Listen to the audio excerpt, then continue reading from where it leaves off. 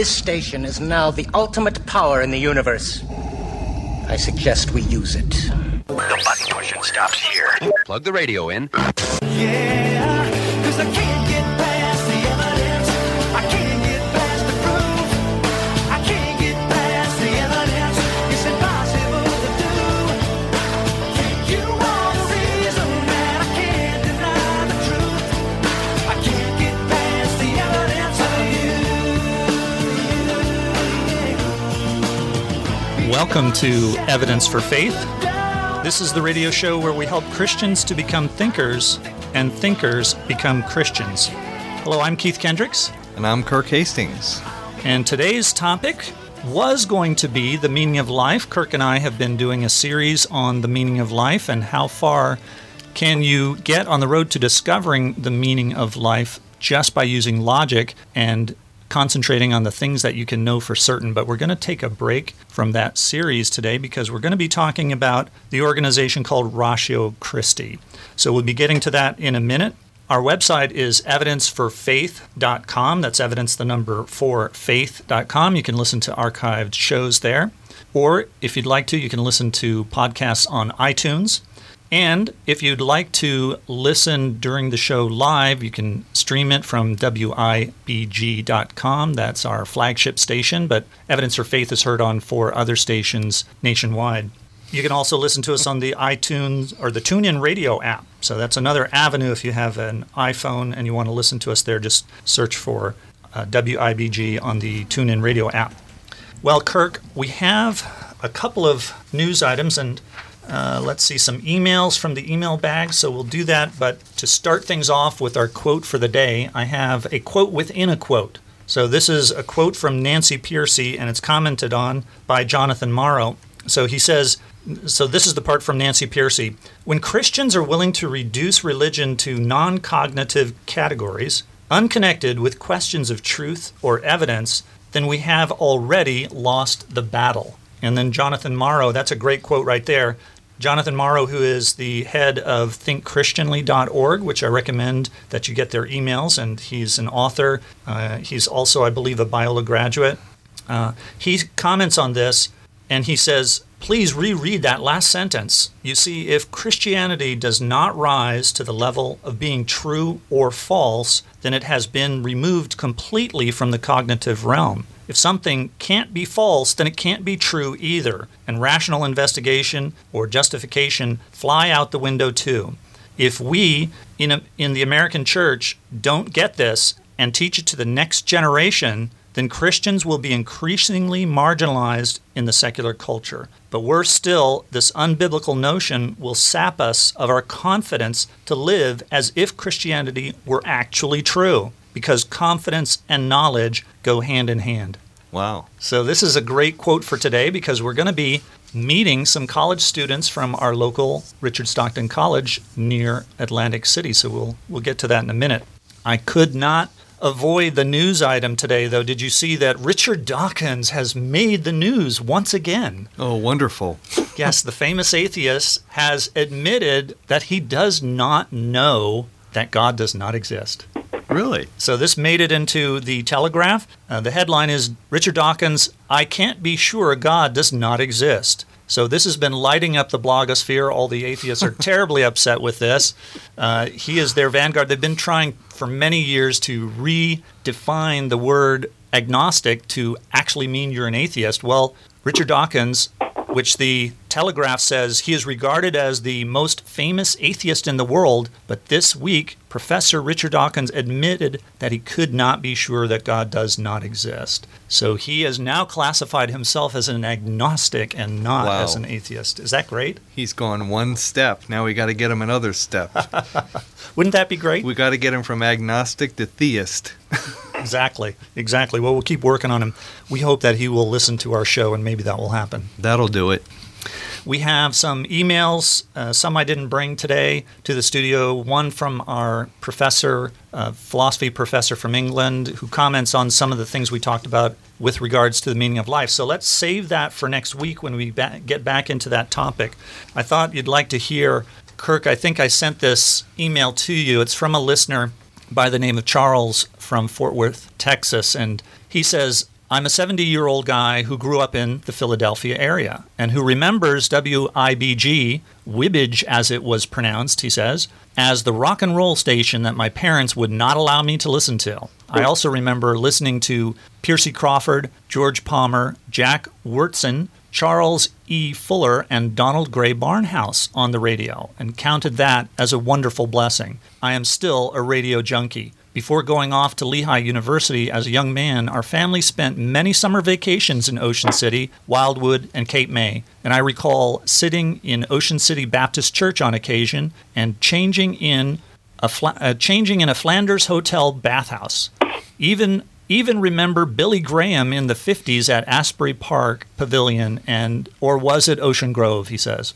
Then he says, it has been I have been enjoying your podcast, working through the 2008 to 2009 presently. I have not been a witnessing believer and have recently become challenged to renew my commitment to Jesus Christ and become better equipped to give a reason for the hope that is within me. Your series has given me great impetus. Thank you for your ministry. Skip from Fort Worth, Texas.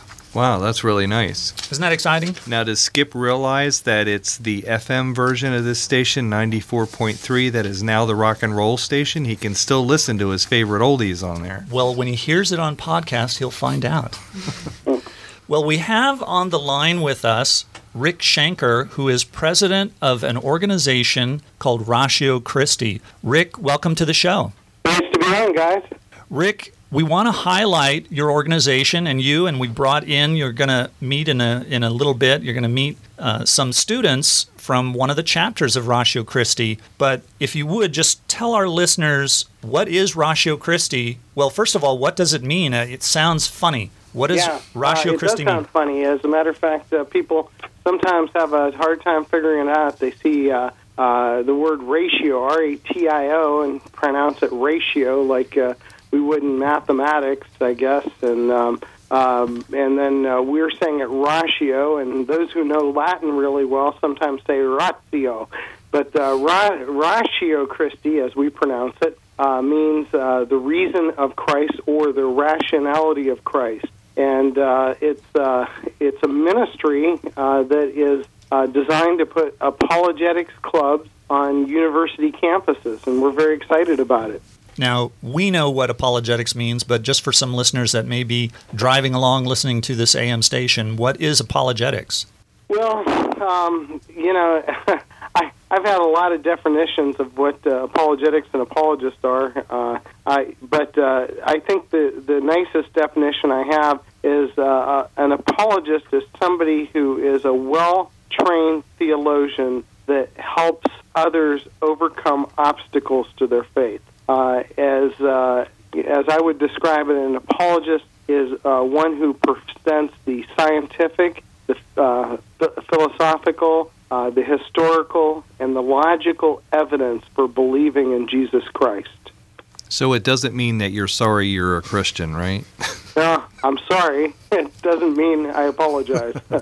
Yeah, Just the word. kidding. I think that word in Greek is pronounced. I've heard it pronounced two different ways, but I think the proper way to pronounce it is apologia, and it means defense or reason. It's giving a defense or reason for the hope of the Christian faith that we have within us. Similar to that quotation from Nancy Piercy and Jonathan Morrow. It's the idea that we have to show a reason for being a Christian if you want it to survive. Yeah, and if you think about it, I think a lot of people in the Christian churches think that I have faith, and that's all I need. Faith without reason. I guess technically that would be called fideism, where you don't believe your faith is based on reason. But in all honesty, if people were just to put a little thought into it, everybody's faith is based on some kind of rationality. Somebody had to give you information that you had to accept and believe, and yes, God did a special work in your heart. But I look at it. I was telling a friend this, who was asking questions about faith and reason, and I said, listen, you have faith that every day you wake up that gravity's going to work. You're not one day going to say, geez, I don't think it's going to work today, and step off a 30-story building.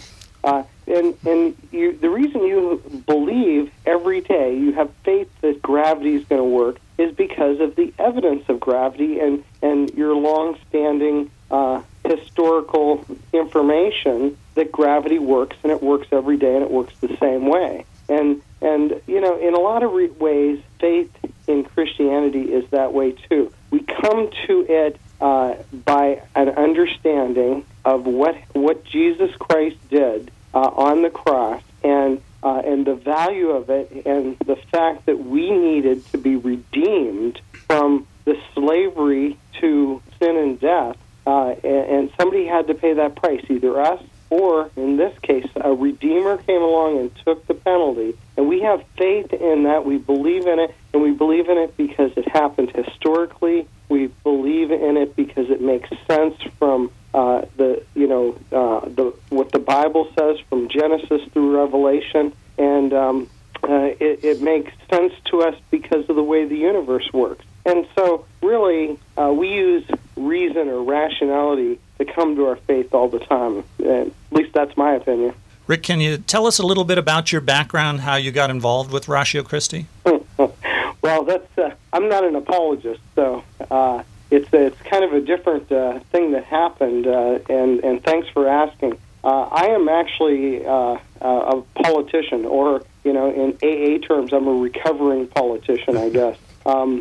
I had been working in nonprofit organizations that dealt in the political atmosphere. I worked for the state government of Pennsylvania. I ran for public office and was in charge of this county government up in northwest Pennsylvania. And I decided I wasn't being satisfied with the work that I was doing, and I wanted to get into Christian work that would reach people, for eternal purposes. And so after I left public office and looked around for a lot of different opportunities to get into Christian ministry, really didn't find anything. One day in 2010, I decided that maybe I would get a master's degree in apologetics. And I ran into this website at one of the seminaries that I was searching, Southern Evangelical Seminary, and one of the student outreach ministries that was being done by the students there was this little ministry called Ratio Christi. And I went and looked at the link and found out what it was. They were really working at opening up apologetics clubs at universities, mostly secular universities. And as soon as I saw it, I felt in my spirit that this was a mass movement ready to happen. Actually, that training in politics where you look for trends that can become mass movements kind of kicked in there, and I saw that this was a potential mass movement because I believe the church is heading into a new age, the age of the apologist. And so I called up the folks at Southern Evangelical Seminary, and I said, listen, I saw this website, I saw this little organization. I would like to run that. You don't have to promise me anything, no money, no anything. I figure you probably don't have this thing incorporated. You don't have a board of directors. You probably don't have any money. And it looks like you have no staff and a little bit of a stagnant website. And they agreed that all that was happening, and they had told me they were praying for somebody to come along with my skills and to run the organization. So it took a while, but in January of 2011, I got a call from some of the people involved with this, some of the early stakeholders, and they said they decided to let me go ahead and try and turn this into something of its own corporation with its own board, and to see where God was going to take it. And within the first year, from February 2011, when we incorporated until now, I'm just holding on because it's been a wild whirlwind type of ride. Well, if you're just joining us, you're listening to Evidence for Faith. I'm Keith Kendricks. And I'm Kirk Hastings. And we're speaking with Rick Shanker. Rick is president of an organization called Ratio Christi that puts apologetics clubs in universities and colleges around the United States, and I guess, Rick, around the world now, right? Yeah, we've opened up an international division, not because we were looking to do so. It's just there's a lot of interest around the world as well. How fast has the growth been that you were talking about? Well, when I took over Ratio Christi, they had 12 chapters on their website. 2 of them were kind of not really anything happening because of the way they structured those 2 particular clubs. And we have grown now to over 60, probably 65 chapters. And we've got another, 40 to 50 in the pipeline that we're just trying to get to. So obviously there was a lot of pent-up need for this. And, folks like yourself, Keith, who are apologists that, we're looking for opportunities to use your ministry. A lot of folks, we're reaching out to or getting hold of us and saying, yes, I want to do this. So it's kind of an exciting opportunity. Do you have a goal as to how many colleges and what time frame you're going to reach? Yeah, we wanted to try and get about 100 a year, and we wanted to start that in the first year. But what we found out is by July of last year, we were growing so quickly, and there is just 2 of us trying to manage the organization, myself and a gentleman by the name of Blake Anderson who lives in the Charlotte area. We actually tried to slow down the growth as of July last year. So we'd still like to hit 100 a year. So by the end of 5 years, we'd like to have at least 500 chapters at the university level.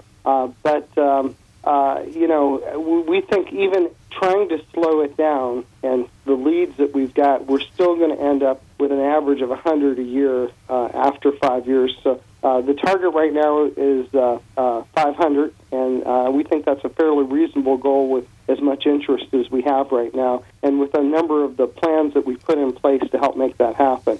Rick, let's talk a little bit about the need for Ratio Christi. Mm-hmm. Why not just let the churches do the apologetics job? Well, Keith, that's a great question. The unfortunate thing is the churches most churches are not doing much in the way of apologetics. That's one of the reasons why there's so much interest in Ratio Christi among apologists is because, apologists with master's degrees in apologetics are not getting hired by the churches. In fact, they're not getting hired by most Christian organizations. They're getting hired by Federal Express and,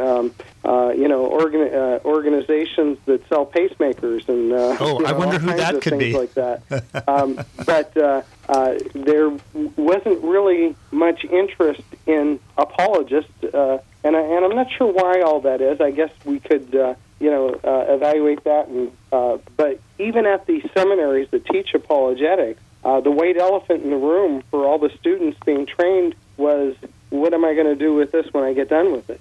And now we've started to give them something, because Ratio Christi not only opens up an opportunity for folks like yourself who have a career that they like and that pays them decently, but they also have training in apologetics that gives them an outlet. We call those folks tent makers. It gives them an outlet to start to work with that information with a group of students on campus. But Ratio Christi has also opened up an opportunity for many of these trained apologists to become part-time and full-time apologists. We call them missionaries on those university campuses. And, so we think that the opportunity is huge, and the church isn't doing it. The other college ministries weren't doing it. And nobody was doing it. So we designed a ministry that focuses entirely on apologetics and being a servant to others. We serve the churches in the areas. We encourage our apologists to serve local churches.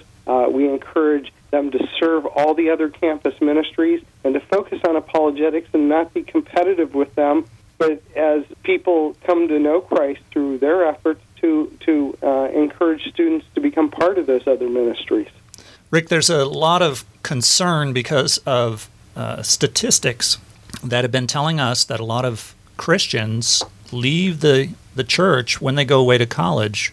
Is that what Ratio Christi is all about? Well, it is partially, because really, if you think about it, the most important part of our ministry is to the church itself, the body of Christ, the body of believers. And many times kids are heading away to school, and they get into university and their faith is challenged with, either naturalism, or science has all the answers, scientism, or, some other form of, worldview. And many times they don't have answers for their Christian faith. So, the first and primary goal of an apologist on campus is to work with a group of Christian students to help them strengthen their faith and to help encourage them to reach out into the broader Christian community, other Christians they know on campus, and help them strengthen their faith. The second goal, of course, is to reach out to the broader campus with the reason, the evidence, both the scientific, the philosophical, and the historical evidence of the Christian faith to others and show them how the Christian faith and the Christian worldview holds up intellectually as compared to every other worldview, and how much more reasonable it is than any other worldview. I know that was the impetus for me, myself, becoming a Christian when I was in college and heard for the first time that there was actual evidence to support the truth of Christianity. What kind of support have you been getting from the church as a whole?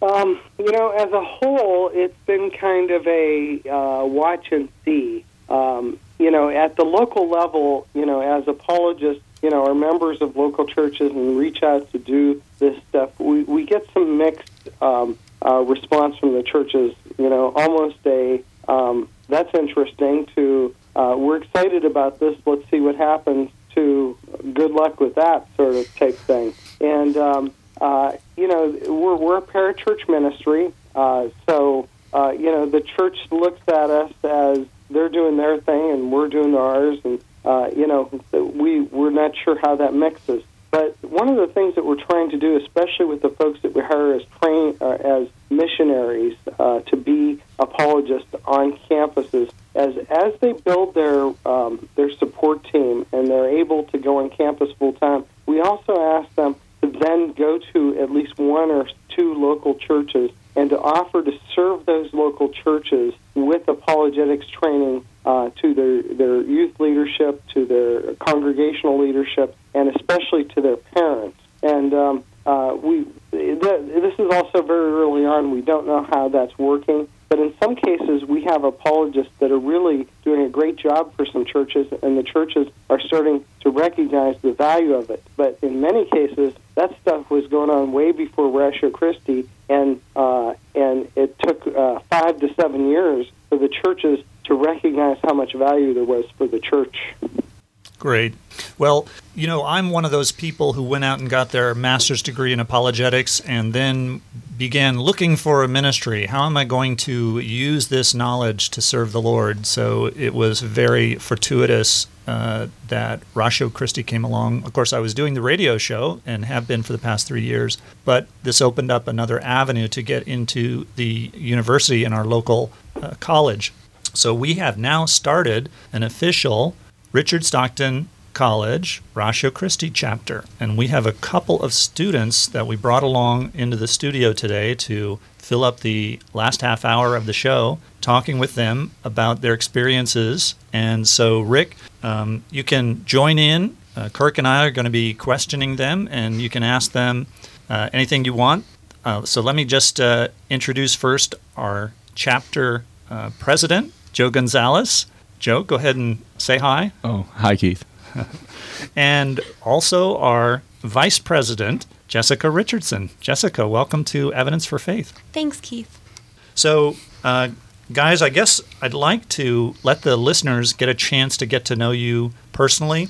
So maybe you can tell us a little bit about your background. Let's start out with you, the fact that you guys are going to Richard Stockton College. So tell us a little bit about your major, what you're doing at Richard Stockton College. Where you're from? Well, I'm from Lakewood in Central Jersey. I'm now a junior at Richard Stockton College. I'm a criminal justice major.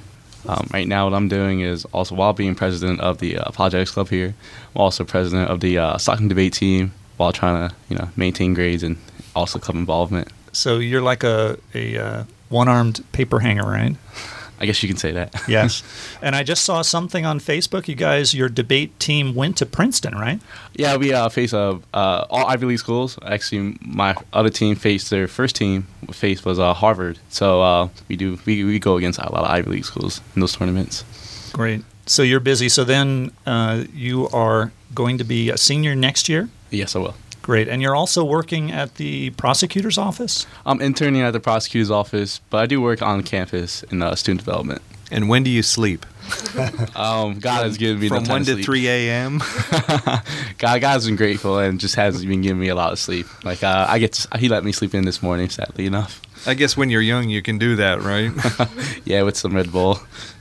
So tell us then a little bit about your spiritual background, growing up. How did you become a Christian? Those kinds of things. What was life like before you became a Christian? I never grew up in the church. My aunt was a religious person, and she used to try to take us to Sunday school. After a while, as we grew up, we can make our own choice, and we just decided not to go to church anymore.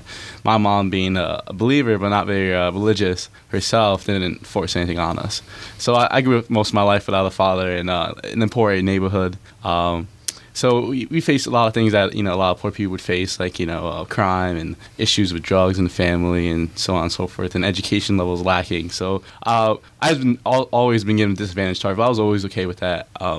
So when I was 15, I kind of realized this whole thing, this kind of cards I've been dealt was sad and upsetting. So, with that conclusion, I said that there can't be a God with all this pain and misery going on, especially all the pain I saw, all the misery I saw at the time. So at 15, I became an atheist. So I remained an atheist for about another 5 years. That one summer last year, I actually tried to commit suicide because realizing that there's no real value within there. So that obviously fell, and God said it wasn't my time yet. So I continued at my community college I used to go to, which is Ocean County Community College, and continued my education there, where I met this girl, and she was a Christian, and she was very outgoing, very evangelical about her Christianity. And so she kept speaking the word to me in the gospel, and I thought it was nonsense, but she was cute, so I kept going on with it. That's funny, because when I was in my 20s, I grew up with no religious training whatsoever either, because my father was an atheist, and even though my mother, I think, was a believer, we weren't allowed to go to church or anything. And I was introduced to an organization you may have heard of called Campus Crusade for Christ when I was 24 through, a girl. Yeah, I think God uses pretty women as a missionary tool. Definitely. I can testify to that. It worked for me. So with this girl, she brought me to a church, which is Remedy Church over in Bricktown. And this is a fairly new church. It's only 1 year old now. And she introduced me to her pastor, who started discipling me after I became a Christian. This man was very smart. He had a rough background himself and just read books upon books and just trained himself in apologetics by himself. And so he kept meeting up with me because he had interest in me. And I kept going to the church, and it was nice being there. You felt good just going to the church there, and the worship was awesome. What they used to sing about how love was there and someone was there for you. And I never had a father figure in my life, so actually being part of a family and having a father figure like the pastor, and thinking that someone else like an omnipotent being would actually love me was just a great idea in itself. I kept debating that the fact that this couldn't be true. I held on to my academic beliefs, such as evolution had made more sense than creationism, and then also things like there cannot be any absolute truth, and all truth is relative. What if all these Christians are really not believing the truth, and they're like happy kids on candy. They're right all now. kidding themselves, right? Yeah, like a Santa Claus theory, I guess, or spaghetti monster, But it was a nice thought, and I used to always say to myself, I wish I could be this ignorant just to be a Christian for a day, and then I could be this blissfully happy. But I knew it wasn't going to happen. At least I thought so. So I continued with this meeting with the pastor, and finding this faith that God was trying to touch upon my heart. And one day I finally gave up, and this was in May of last year that I finally gave up, and I called my pastor. He met me on campus, and we said the sinner's prayer together. And now that I'm a Christian, it's been awesome. I actually don't have any suicidal thoughts. I'm really content with my life, and I want to serve God. I have a family that God has just brought me into, and a lot of love, a lot of anger I used to have. It was all dissipated, and unfairness in life that I saw was something that I said, well, this is suffering to help me grow. And now because of that, God's put me in a more advanced place than other people. And through the months, I've just been somehow learning apologetics along the way, and been like God's been growing me, and a lot of people say a very advanced rate than most Christians, and this is what He wanted, and I was very happy with that. So now I'm just a happy person. When I first became a Christian, the first book that I read after reading the New Testament was Evidence That Demands a Verdict by Josh McDowell. It's like a 500-page book, and I read that book through in like 3 days. That's awesome. I really wanted to know, what's the evidence for this? So, Joe, any particular argument or evidence that helped you along that road when you were making this transition to be a Christian? I was a strong relativist. I believe, the Matrix kind of theory that you can't really know truth. So there's no way you can say that God's real, God's not real. You might as well just be agnostic at the best. My pastor went through steps with me of why relativism is not true and absolute truth must be true, and why it's more beneficial to have absolute truth than relativist kind of viewpoint. With that, I think that really made a cornerstone is if there is absolute truth, that means there is or it's not a God. So I think I'd rather have the God theory than not. Right. Great. Well, let's give Jessica a chance to get in there. So we'll share the microphone. We're crowded in the studio today. So, Jessica, if you'll tell us a little bit about your background, your college major, and things like that. Give us the lowdown. The lowdown. Okay. Like Joe, which I didn't know, I'm also a criminal justice major. Yeah, I know, Joe, crazy. I'm a senior at Stockton, and I guess my walk with God has been a bit of a roller coaster. I grew up in a Catholic home. I did the whole CCD thing and confirmation, all that good stuff, and I hated it. And I got to the point where I made my confirmation, and our teacher made the mistake of telling us that since we made our confirmation, we no longer had to go to church unless we wanted to, because we were adults. Not the right thing to tell somebody in middle school, because I stopped wanting to go after that. And for me personally, being raised in a Catholic church, there were just so many things that they seemed to flip-flop on and this and that, and I was like, these people don't have any consistency, so they must all be crazy, so therefore the Bible isn't real, God isn't real, there's so much bad stuff that happens out there, how could there be a God? And I became an atheist. And I had 3 aunts that live down in Florida who are born-again Christians, which I never understood what that meant when I was younger. I thought that just meant they were part of some weird cult, and they did a lot of singing and dancing at their church, which was not something I was used to, and I thought they were all basically brainwashed, and I felt bad for them. I really did. I felt like they were ignorant and stupid, and I made fun of them a lot. And then I had the opportunity to meet someone who was a pastor's son, and as seems to be the trend around here, God uses members of the opposite sex to bring us around. It works. It does. Isn't it the craziest thing? He gets you in the door that way, and then once he's got you. I missed out on this trend. That's too bad. So at that point in time, I was an atheist, and here was a Baptist, which was completely just the exact opposite of everything I had known growing up and everything I believed. And my family was still a Catholic family, so he came in telling me about all these things and challenging the Bible and challenging what I had been raised with. And even though I wasn't a Catholic, I felt the need to defend Catholicism. Mm-hmm. And that made me actually go to Barnes & Noble's and buy a Bible, which was the craziest thing, and I couldn't believe I was doing it. And I actually started reading the Bible. Uh-huh. And once I started doing that, there seemed to be a lot of good information in there that I just had gone my whole life thinking wasn't real, I guess. Just out of curiosity, what kind of Bible did you get? Like a modern language one that was easy to read? Or? I actually bought the Catholic Answer Bible, which was, don't laugh, Joe. It was an NASB translation. Okay. And it had these little tear-out sections throughout it where they had Catholicism questions with Catholicism answers. Okay. And that kind of, I'm not trying to, be mean towards any denominations here, but that kind of made me realize that if I was going to be a Christian, I was not going to be a Catholic because it didn't make any sense to me personally. And then I became a Christian, and I was in love with God, and everything was great, and I felt a calling on my life, and this is what I'm going to do with my life, and this is the career I'm going to have, and I'm going to marry this guy, and life's perfect. And I was on a Christian high. I was high on Jesus, I guess. And then there hit a point in time where my relationship with this guy ended, so I was angry at God. And then a couple of months later, I got in a really bad car accident and was unable to pursue my original major. And I felt like I went my whole life not believing in this God really, and now here's this God who I loved and worshipped and everything else, and he just basically turned his back on me. Yeah, why'd he do all this to me? Exactly. Yeah. And so I completely just turned against God and did not, I figured it's better to just not believe in a God than it is to believe in a God that would do all these awful things to me. So for the next, I guess, 4 years, I guess, I went ahead with thinking that I guess I'll call myself a Christian, but I don't really believe it. I know, like, deep down in my heart, it's kind of there, but no one has these answers for me, and praying isn't working, so I'm just as bad as all those other ignorant Christians they used to make fun of. Right. And then Well, that must have made you feel really good about yourself. I know, it was kind of, it was very upsetting because I felt like a hypocrite.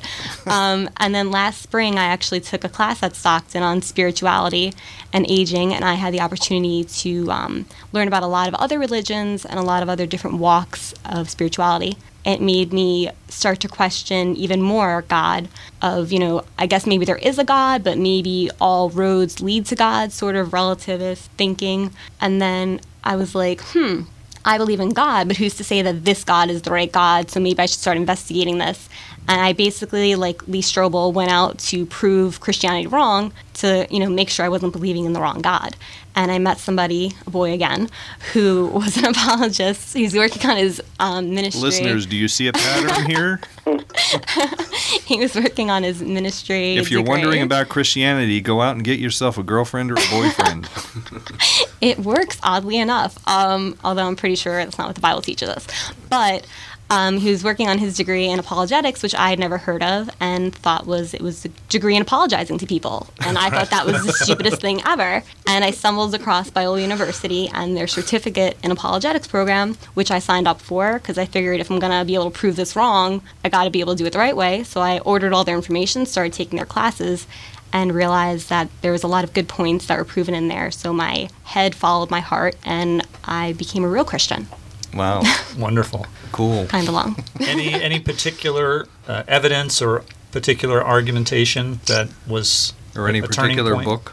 I guess for me, I know a lot of people like to start with, is there a God or isn't there a God, and then work their way up from there. I kind of go from, is the Bible legitimate and is it reliable, and then work my way down, because if it's not real, then it doesn't matter if Jesus existed or not, because it's not real. So I worked with that, and I read, Gary Habermas, The Historical Jesus, things like that, and I went from, well, this book's reliable, this is true, there's historical evidence that this guy existed, there's historical evidence that he resurrected, he wasn't in the tomb, this and that. And that was, what changed it for me. Because, these people wouldn't just go around dying for this man that they knew was lying. Right. It seemed kind of insane. Right. And Lee Strobel's good, too. I love his He books. is. He really is. He's got a couple of videos out, too, based on his books that are really good. Yeah. He was very persuasive. Yep. Rick, if you're still there, I just wanted to give you an opportunity to, since these are two of the young lives that your ministry is reaching out to and making a difference. Yeah, I was listening closely to the testimony. It's wonderful. Joe and Jessica, I have one favor to ask you, and that is Keith needs some help, too. And I was just looking at the Ratio Christi webpage and the Richard Stockton chapter pages, and we set these up for each chapter to have information about the chapter blogs. We've got a section there where you can fill out what's called the Stockton team or chapter leadership. We've got places for listing events that you guys are doing. You've already got at least the meeting locations. You got Tuesday 5 to 6 in room F 118, but there's a lot of stuff on that page that chapter leaders can work with Keith on and get that filled out. And just think about this. If currently there's about 130 active blogs in the world that are written in English on apologetics, any kind of significant stuff from William Lane Craig's blog all the way down to, somebody just making some comments here and there. And if Ratio Christi ended up with 150 chapters and there were blogs going on there from Keith and from the chapter leadership and information and events on apologetics, all under this one banner of Ratio Christi, we would have the largest apologetic site in the world with most of the information, and we would probably get hit by more people, and more people that are in that area would be finding the chapter at Richard Stockton.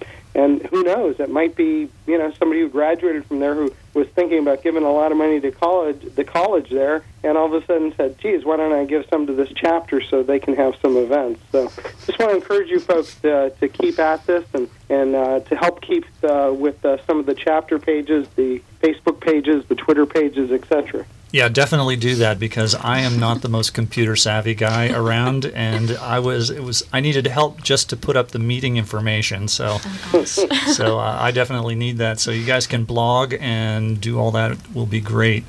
So let me ask either of you, or you both can talk. What do you think? Give me your opinion. Why is Ratio Christi needed at Stockton and at other colleges?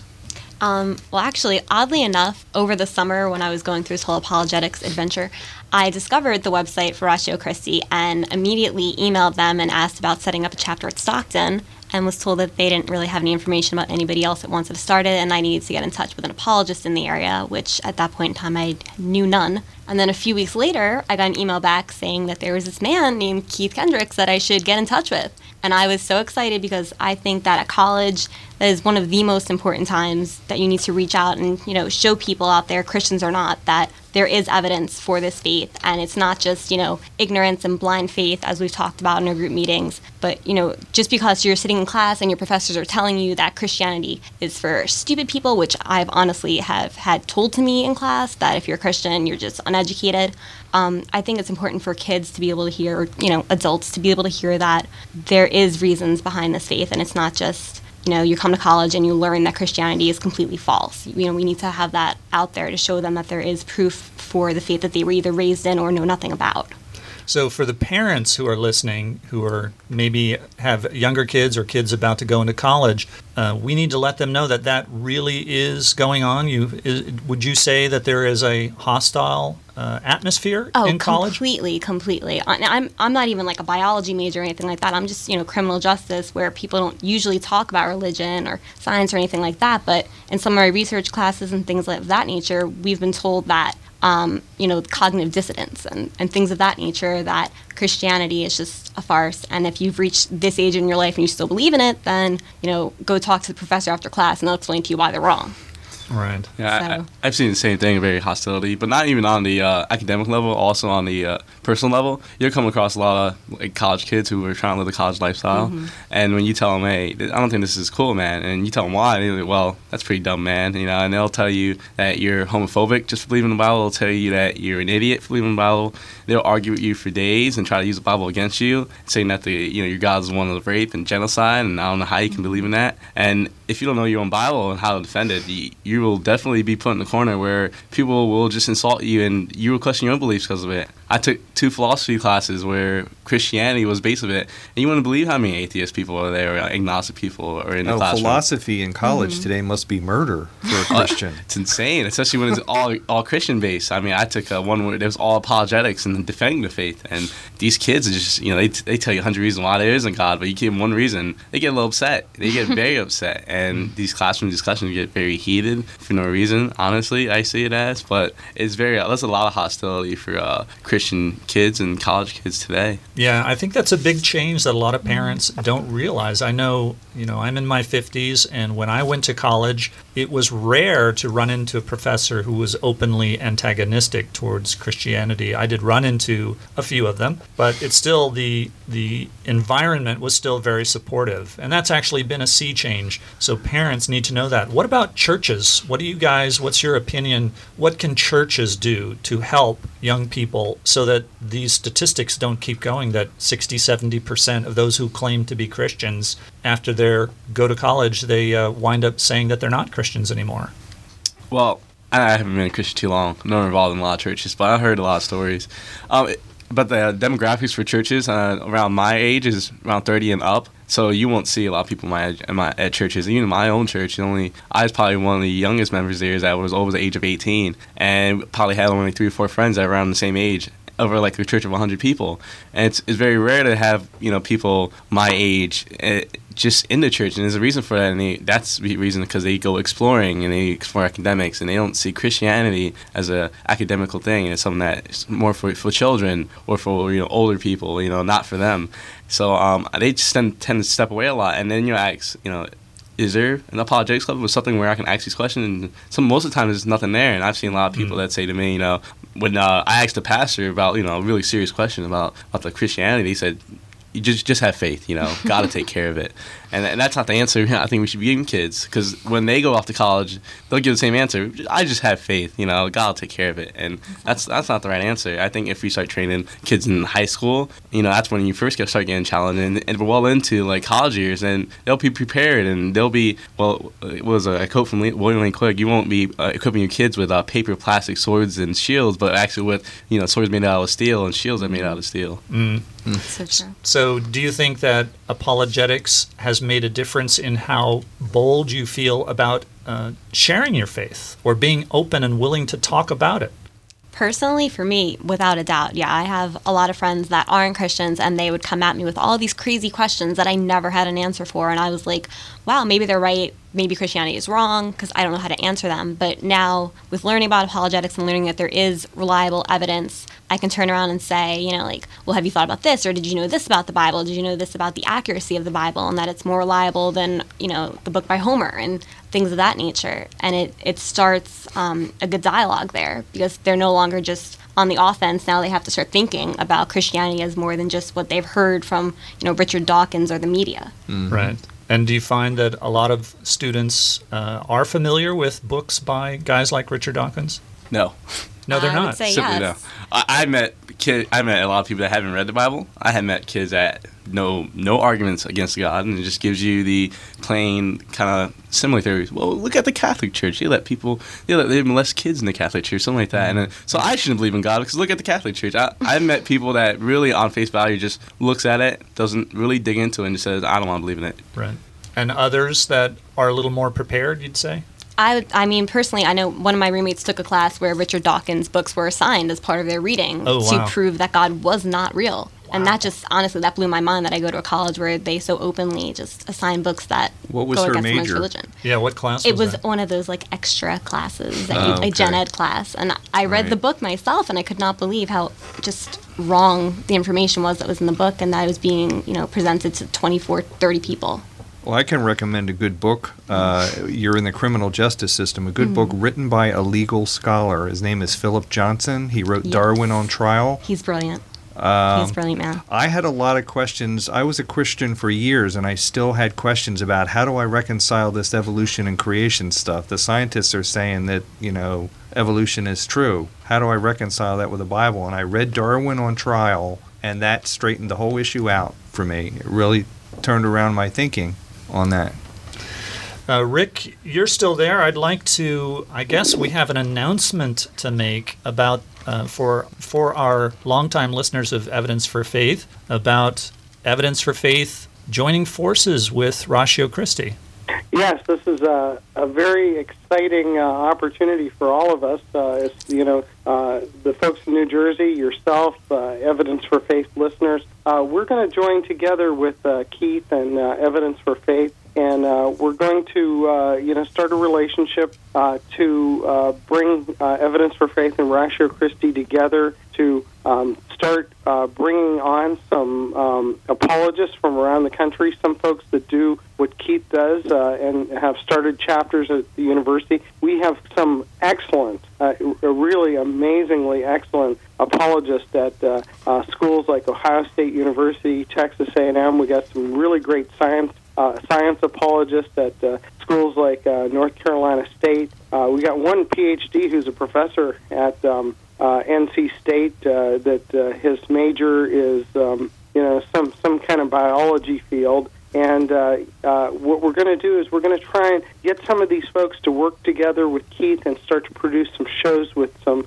excellent content from these folks And then, of course, we're going to use the Ratio Christi connections to, help bring on other speakers as Keith suggests, and we'll just try and work together on this show to make it a great show and look for ways to expand it. One of the things we can do, Joe and Jessica, you can probably help with this, is find a way to put the podcast on the Richard Stockton blog page so that those are available off of the Ratio Christi site to folks all over the country. And then we're going to list Evidence for Faith as one of the ministries under Ratio Christi and, give people an opportunity to support it. So, Rick, we've got thousands of listeners that listen live and also listen by podcast. So some of those are going to be interested in Ratio Christi and want to know how they can help. So give us all that information. How can people help Ratio Christi? Well, there's a number of different ways, depending on what they are. Of course, Ratio Christi is a very new ministry in terms of being an independent organization, and so we are just building our financial base. And so if people can help in that way, especially if they can help us monthly, $5 a month, $10 a month, $100 a month, $2,000 a month for some people, that'd be great to help us be able to pay our at least 2 employees. We've got to add more people because we can't keep up with the growth. And then we need apologists. I mean, if apologists are listening to this and want to get involved, like Keith did, and like some of these other folks have, whether they have a career or they're looking for a career in apologetics, get a hold of us. Go to the ratiochristi.org website, and by the way, that's ratiochristi.org, and look through, for instance, the Partners tab, and get a hold of us and tell us your interest. And then, other folks, reach out. If you've got some training in apologetics, there's something going on at the college near you, like at Richard Stockton, get in touch with Keith. Let him know and say, hey, how can I help? There's tons of ways to get involved. Just get a hold of us, sign up for our newsletter, pay attention to our blogs, like us on Facebook, see what's going on, and then tell us, how you can help. If you're a pastor of a local church, we'd like to get our local apologists in touch with you and let you know about what's going on at a particular college, and maybe there's a way for you to work together. Lots of opportunities. We can be creative in this thing. Wonderful, Rick. Well, I'm looking forward to working more closely with Ratio Christi through this radio ministry.